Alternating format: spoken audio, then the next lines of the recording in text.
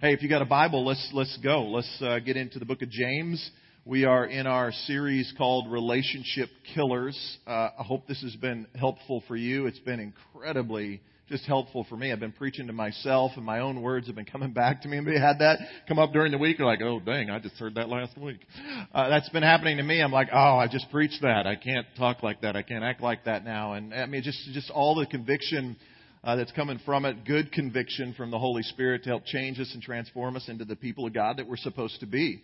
And so we're in the book of James, and in the series, it's a 5-week series. I encourage you to be here for all 5. On Mother's Day, Laura's going to be speaking, so that's pretty excited about her coming and speaking on Mother's Day.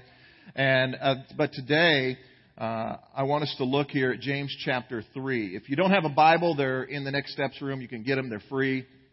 Grab one. Or if you have a mobile device and you don't have a Bible on your phone yet, go to corechurch.com. You can download a Bible app there. I read out of the New Living Translation. You pick whatever version you want. That's just the one that I preach from.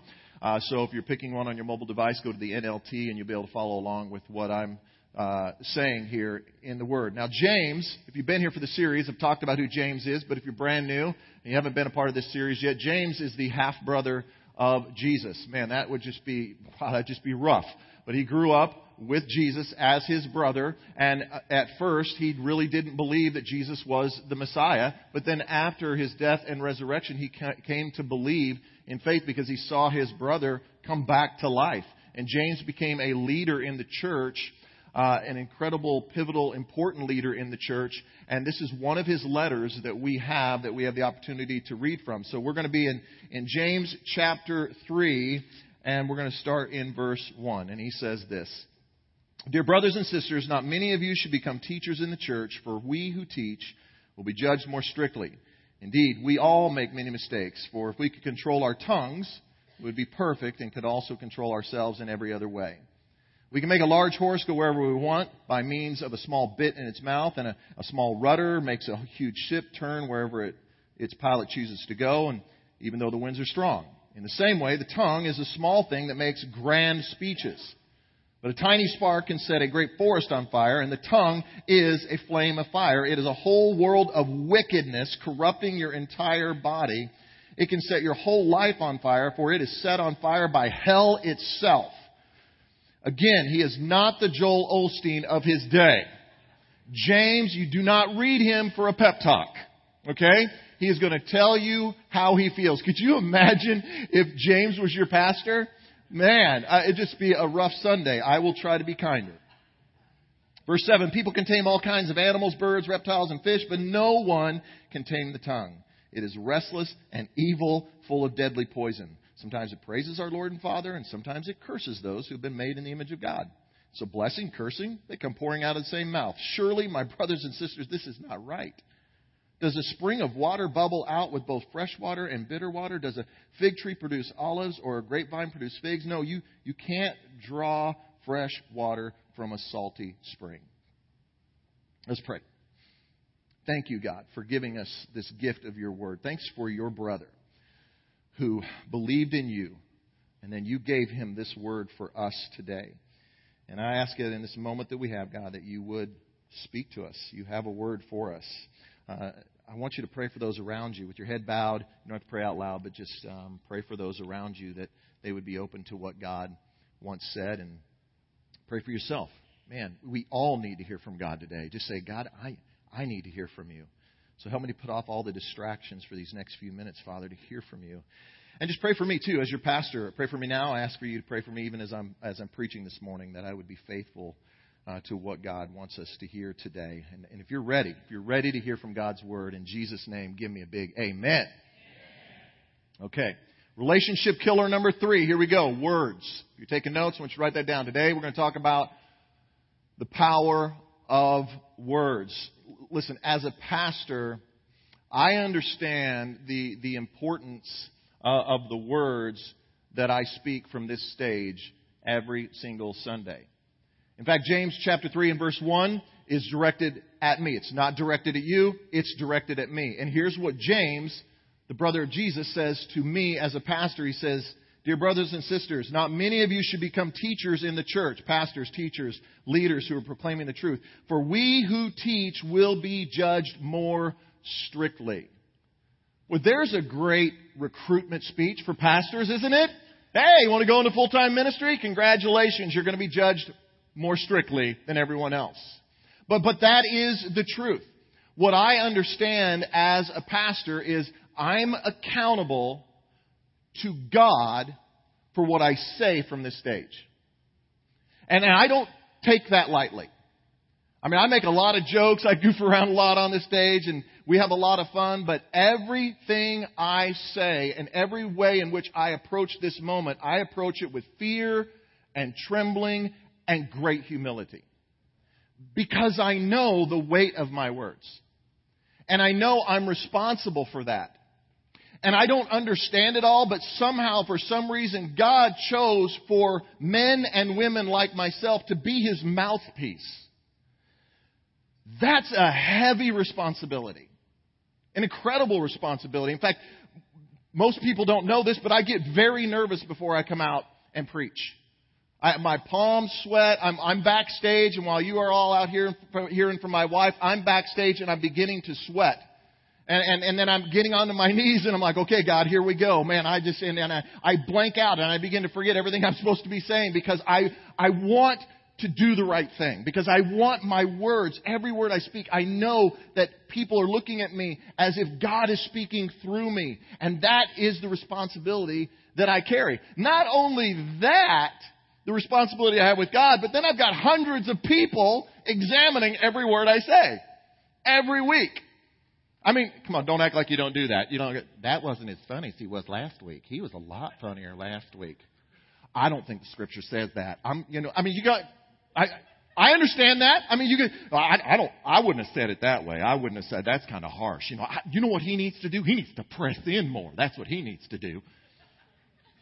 I mean, I get it. Every word that I speak, and there's a great weight to that, and there's just this thing where I'm like, man, so I have hundreds of people coming and so I've got to be relevant. I've got to be funny, but not too funny. Be serious, Brad, but don't be too serious. Tell some funny jokes to make people laugh. And we need you to challenge us, but don't challenge us too much because then we might not come back next week. We need you to encourage us, but don't make it just all about encouragement, Brad. We need you to make sure you're in the truth and give the word, be of the word. But we also need you to interpret the word. And I think he used too much scripture. He didn't use enough scripture. I mean, it is pressure, people.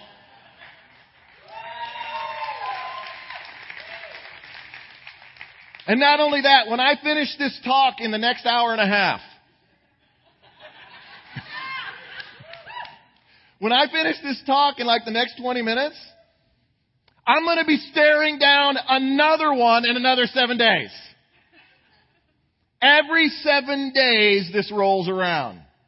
And I got to be ready. Because I know that there is a weight and there is a responsibility to what I say. I understand that being on this platform should not be taken for granted. And the words that I'm speaking have a weight and a responsibility to them. Here's what I'd like for you to do right now. I would just like for you just for a moment, just to stop and to think about this past week and the words that you spoke. Think about the conversations that you've had this week, the good and the bad. Conversations that you had with coworkers. An interaction that you had with your boss. Maybe somebody in traffic.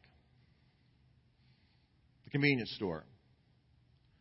With a friend. Maybe you were gathered with some friends. I want you to think back to a conversation that you had with some friends in the past week. Your kids. Do you remember the conversations? Think for just a moment the conversations that you had with your children. Kids, think about the conversation you had with your parents this week. And even you as adults, think about the conversation if you had a conversation with your parents this week. Think about your spouse. Now what I want to ask you is this. Imagine if I brought you up here on this stage. Imagine if right in this moment I just brought you up here on the stage and I said, okay, all right, so now what we're going to do is we're going to replay those conversations on the big screen. I would think in that moment about when that happens, you'd be like, hey, whoa, hey, I need to clarify something. Let me just let me just set this next clip up for you, because you may misunderstand it. But listen, you weren't there. I mean, we'd all be like, whoa. But here's the thing we have to understand. We all have a personal platform.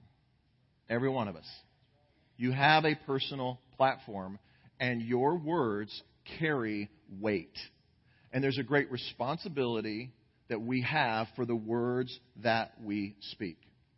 So what I want to talk about for the next few minutes, a question I want us just to kind of wrestle with. If you're taking notes, you write this question down. We'll wrestle with it for a few minutes here, and you can take it home with you. But here's the question. Are my words building up or breaking down my relationships? Are my words building up or are they breaking down my relationships? James in chapter 3 says, we are all responsible and accountable for what we say. Not just pastors and teachers. Look at verse 2. He says, indeed, what? We all. Let's say that together. We all. Turn to the person next to you and say, that means you.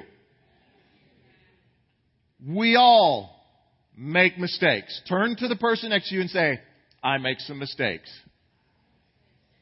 Some of you right now, hallelujah, finally admitted it. Praise the Lord. He does it. He's the God who answers prayer. I saw a miracle today in church. We all make mistakes. For if we could control our tongues, we would be perfect and could also control ourselves in every other way. We are all accountable. And then James goes on to give us this picture of how powerful our words are. I won't read it, but look at verses 3 through 5. Just kind of look at that in the text there. He says our words are incredibly powerful. He uses these word pictures of a horse with a bit, and you put this tiny bit in a large horse's mouth. You can make it go wherever you want.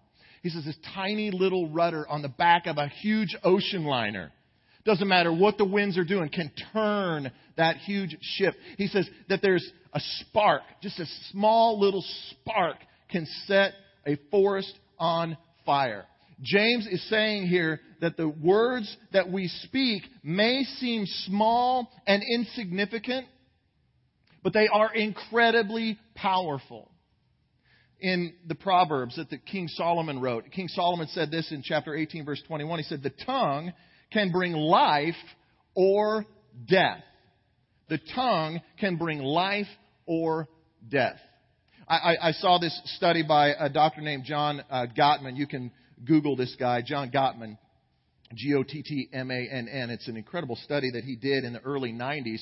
He brought a bunch of newlyweds together, and he had them interact with one another for about 15 minutes. And he, based on this little 15-minute interaction that they had as newlyweds, he could predict whether they were going to stay married or whether they were going to get divorced. By a 15-minute interaction. 10 years later, he brought these couples back, and he had proven this within a 94% accuracy rate. A 15-minute interaction, and he said, they're going to get divorced. They're going to stay married. And he was accurate to 94% of the couples.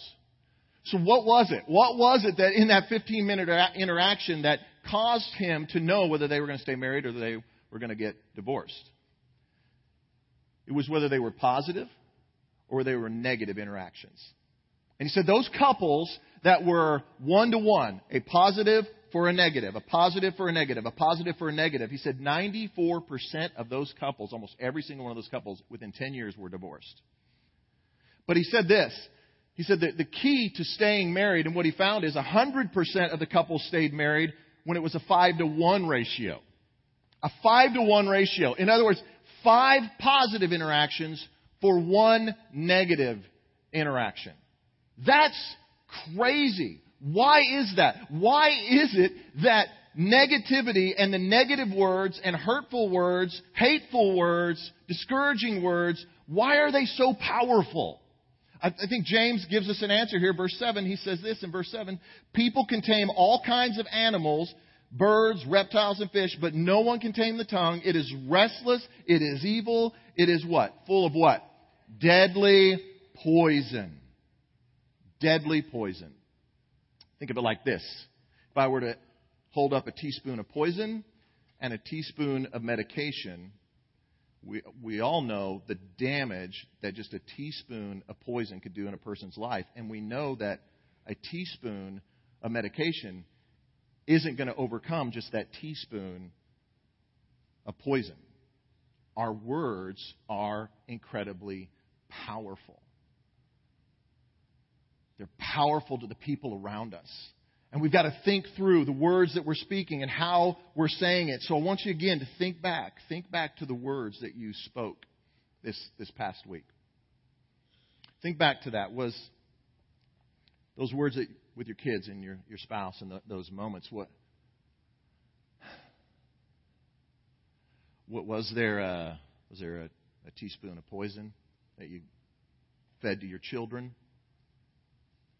Is there a teaspoon of poison that you gave to your parents, to your spouse, to your coworkers? How many teaspoons of medication did you hand out this week? How much healing did you bring to the human soul? The one thing I know as a pastor that I have seen for years and years and years that just never changes is that everyone is wounded. This world is a very, very cruel place. And it will beat you into submission. And the last thing we need is for us as followers of Jesus to pile on with that. The world just wants to give us poison after poison after poison. And what we have to ask ourselves is the words that I'm speaking over everybody. As a follower of Jesus, I am called into this world to make the world a better place. That's why I'm here. I'm here to have an interaction to make somebody's life a little bit better. And so my words should always offer healing, not hurt. Healing and hope. So am I doing that? Ephesians 4:29, the Apostle Paul, who started so many churches around the world, he said this to the church in Ephesus: "Let everything you say be good and helpful, so that your words will be an encouragement to those who hear them." And what if we made that our mantra? What if we made that our calling card? Can we just be honest, though? That's really great in the Word of God, but to practically live that out, how do I do that? I'm going to talk about that here in just a few minutes, because I think there's not a person here, unless you're just absolutely twisted around, but I would say 99.9% of us here, we want that to be our story. That's the person I want to be. But am I that person? Are the words I'm speaking bringing healing and hope, or is the words I'm speaking hurtful and hateful? Let me give you just some practical examples on that. I just say this. I've been alive long enough to know this about you ladies. There's one phrase that you really want to hear. You really, really love to hear this phrase. And I tested it out this morning on my wife. I told her, I said, wait, I need to test something out here. And so I tested this out on my wife this morning. And I'm telling you, ladies, when you hear this, you just get like...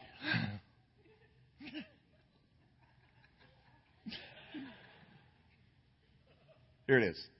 Men, get a pen, write this down. I'm going to give you time. Men, get a pen, write this down. Okay, some of you are not. Okay, I can't help you then. I can't help you. I'll see you in counseling on Tuesday, okay? Here it is. This is a phrase that every little girl wants to hear this.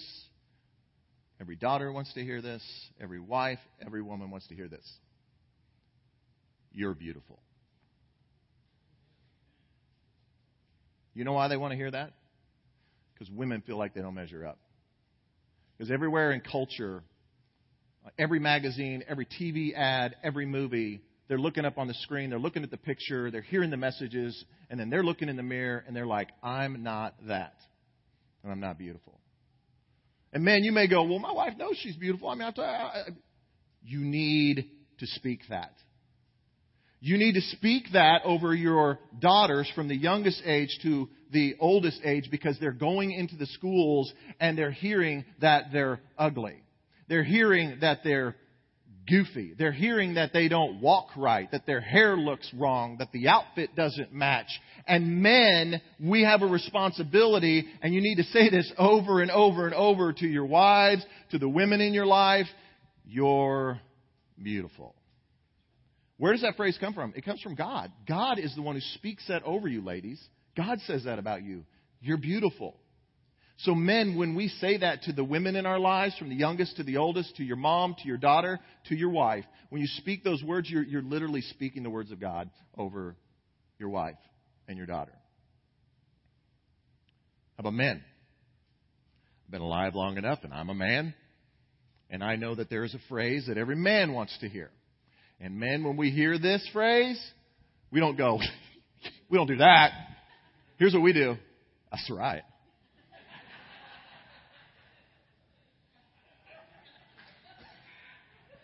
We just do, man. We just do. I'm telling you. Wives, daughters, try this on, say this to your dad today. Say this to your husband. And if you, and I'm telling you, ladies, you go, oh, he knows this. No, he doesn't know this phrase. He needs to hear this from you. Okay? Because the world is coming and telling him something else. And here's the phrase. You ready for the phrase? Ladies, you need to get a pen. You need to write this down.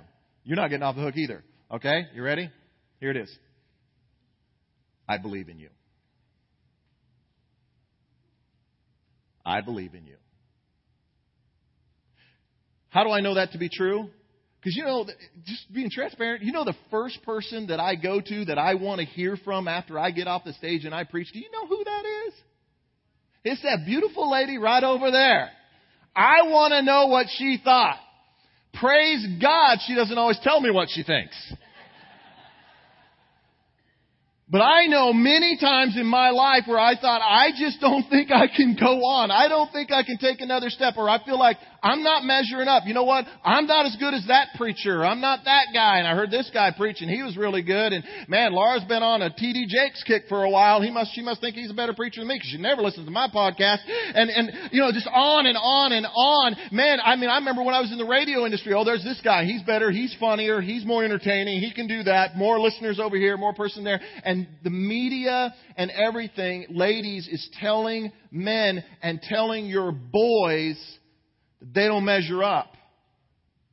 They're watching television. They're seeing the athletes. They're going to the high school. They didn't make the team. Everybody else made the team. And we're putting all this pressure on them to succeed and do all of these things. And the culture's coming at them, coming at the men every day. Men, you know this. You know this is true. You know I'm speaking truth. You're going to go to the workplace tomorrow and you're going to get beat up because you don't measure up. And the one place you want to know and you want to hear is from your wife and those you love. Daughters, sons, you can say that to your father. You know what, Dad? I believe in you. Watch what that does. It's amazing.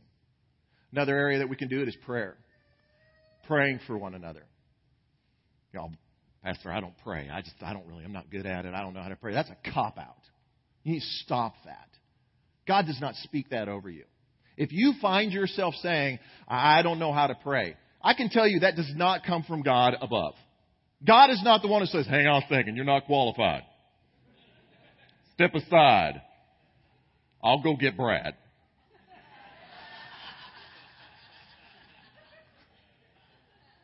Do you know why I know that works? Anytime I'm in any crowd anywhere and we got to pray for the food, everybody's eyes on me.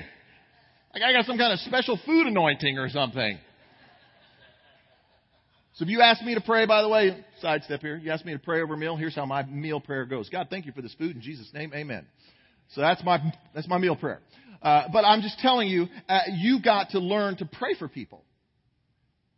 Here's what I mean by that.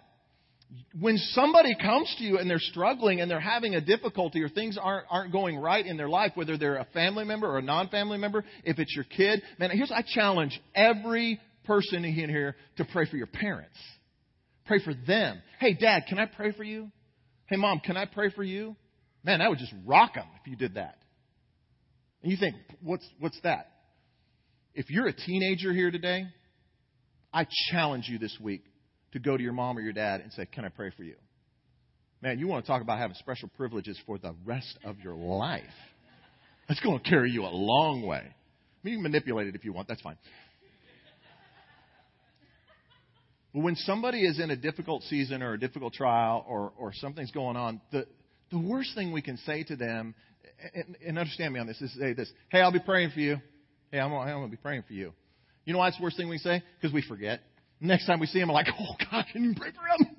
God, help him right now. Hey, I've been praying for you. We need to stop in that moment. But Pastor, I mean, it's uncomfortable. People are around. So what? So what? Here's what happens when you stop and you pray for somebody. Don't just leave it to the professionals. Every single one of us needs to learn to pray for one another. And it doesn't have to be this long, drawn-out prayer. Oh, man, Lord, those kill me, okay? When people start praying for me and they're praying long prayers, okay? Larkin voucher, that means long, just going on and on. I start praying against you. God, help me to wrap it up. God, help me to wrap it up. I appreciate it, God, but help me to wrap it up. Okay, I mean, you keep it short. We feel like it has to be a long prayer to be effective. No, it doesn't. Just God, bring healing to them. God, help them in this situation. Let them know that you're with them. In Jesus' name, amen. Simple as that. We need to start practicing that. We need to start doing that. We need to be that kind of church body. We need to be that kind of people. Because here's what happens. It's one thing to encourage people with your words, but when you pray, you're bringing the Spirit of God and you're interceding, and God's Spirit touches their spirit. You become like, listen, here's how it works. You grab their hand and you grab a hold of God's hand, and you become this conduit, and you bring them together through the power of prayer. So that's what we got to do for one another. So we need to stop saying, I don't know how to pray. Ask God and just start.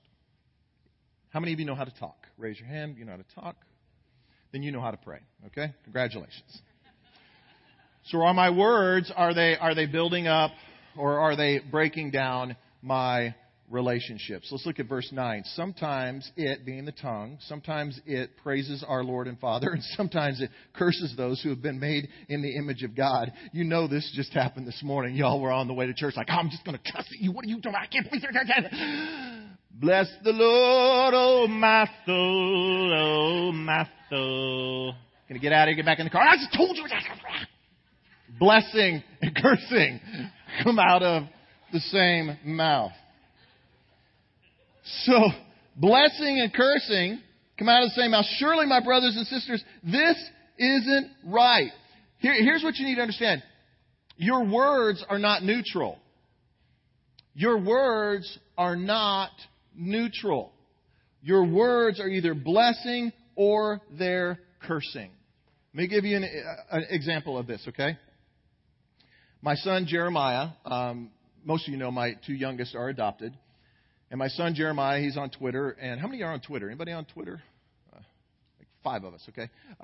Rest of you, it's 2015. Get a Twitter account. Okay, so I'm kidding. So he's on Twitter, and one of his peers from school sends out what they call a tweet. If you're not a Twitter person, and he sends out this tweet, and it's talking about abortion, and it's talking in favor of abortion. Now, I want you to put your feelings of abortion aside for just a moment, okay?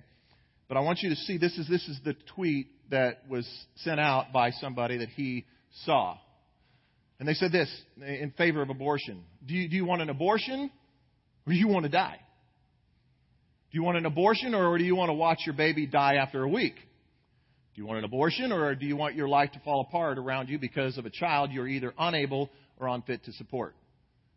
Do you want to give up a fetus or a living, breathing baby?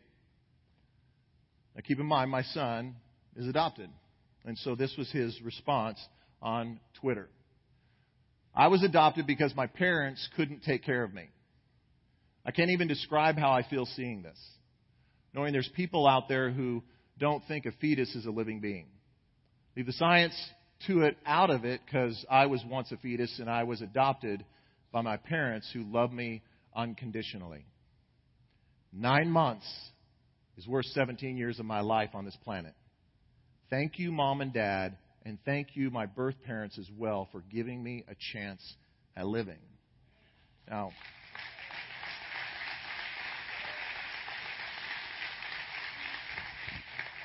So he's in class a couple days later, and somebody over here in the class, another one of his peers, I guess had seen that tweet, and that's my understanding of it, and they started talking about this in class about abortion, and basically said the same things about it. And Dad, my son said, hey, I appreciate that you're saying that, but I'm really glad that my parents didn't make that decision, kind of saying that, because he said this to this guy next to him, he said, I was once a fetus, and I'm just glad that my parents didn't do that. And there was a boy in the back of the room who said, hey, I'm adopted too. I'm with him. Now, my point on this is not abortion. So if you're getting on the abortion kick, you need to get off that high horse right now, okay? You get off that horse. My point on this is the power of words. We don't think about what we're saying. We just spout off at the mouth at how we feel and my stance and what I believe. And we don't think about living, breathing human beings who have feelings and emotions attached to them. Man, as Christ followers, sometimes we're the worst at it. Somebody doesn't have the same political views as me.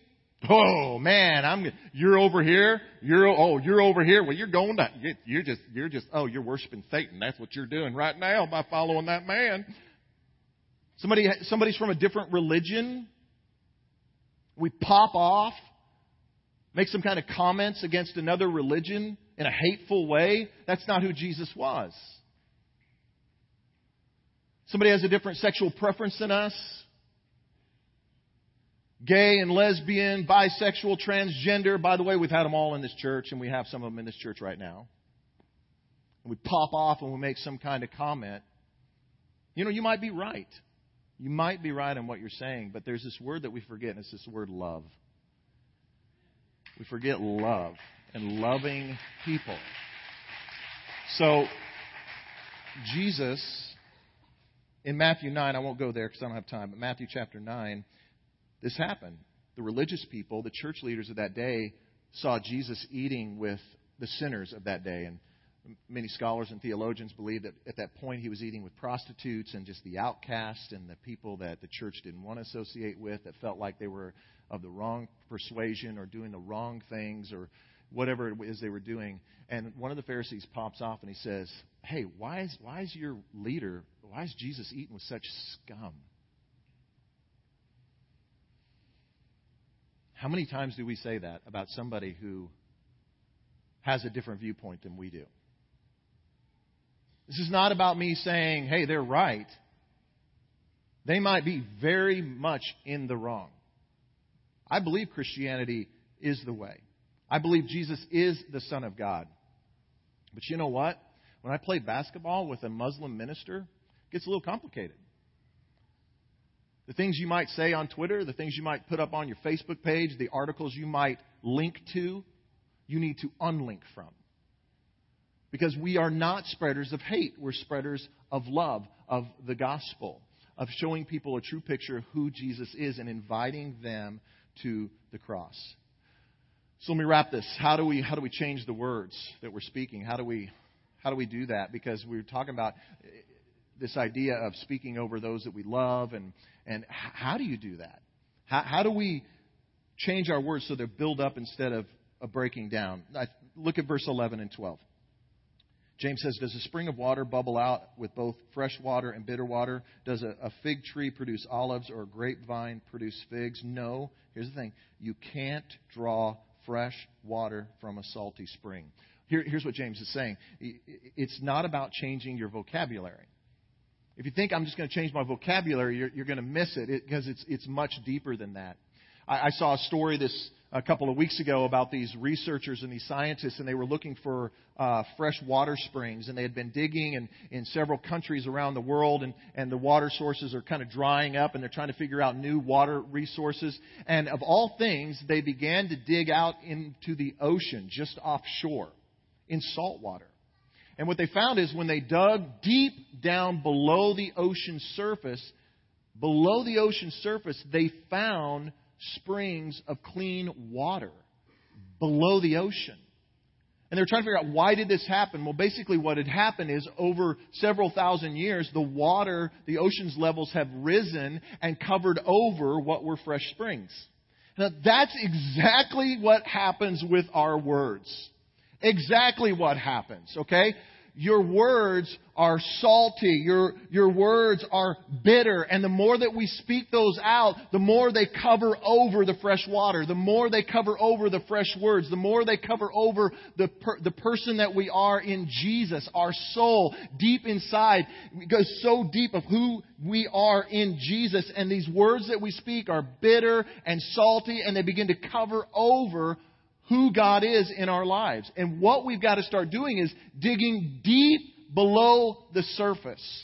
Because what we usually do is just speak the first thing on our mind. And if you speak the first thing on your mind, it's always going to be bitter and salty. You got to dig deep below the surface. You got to dig deep down into the power of the Holy Spirit. You got to tap into the Spirit. Not your words, His words. If you're a follower of Jesus, congratulations, you have the Spirit of God in you. You can tap into that resource. But what you've got to do is when you go to speak, you got to stop. God, is what I'm about to say salty and bitter? Or is it fresh and life-giving? God, help my words in this moment to be fresh and life-giving. You've got to tap into the Holy Spirit. I want to pray for you. God, in this moment, thank you so much for your word. Thank you for the hope that we have in you. If you're here today and you're a follower of Jesus, I want to talk to you for just a moment. You're a follower of Jesus, but your words have been off. And you say, Brad, I need to tap into the Holy Spirit.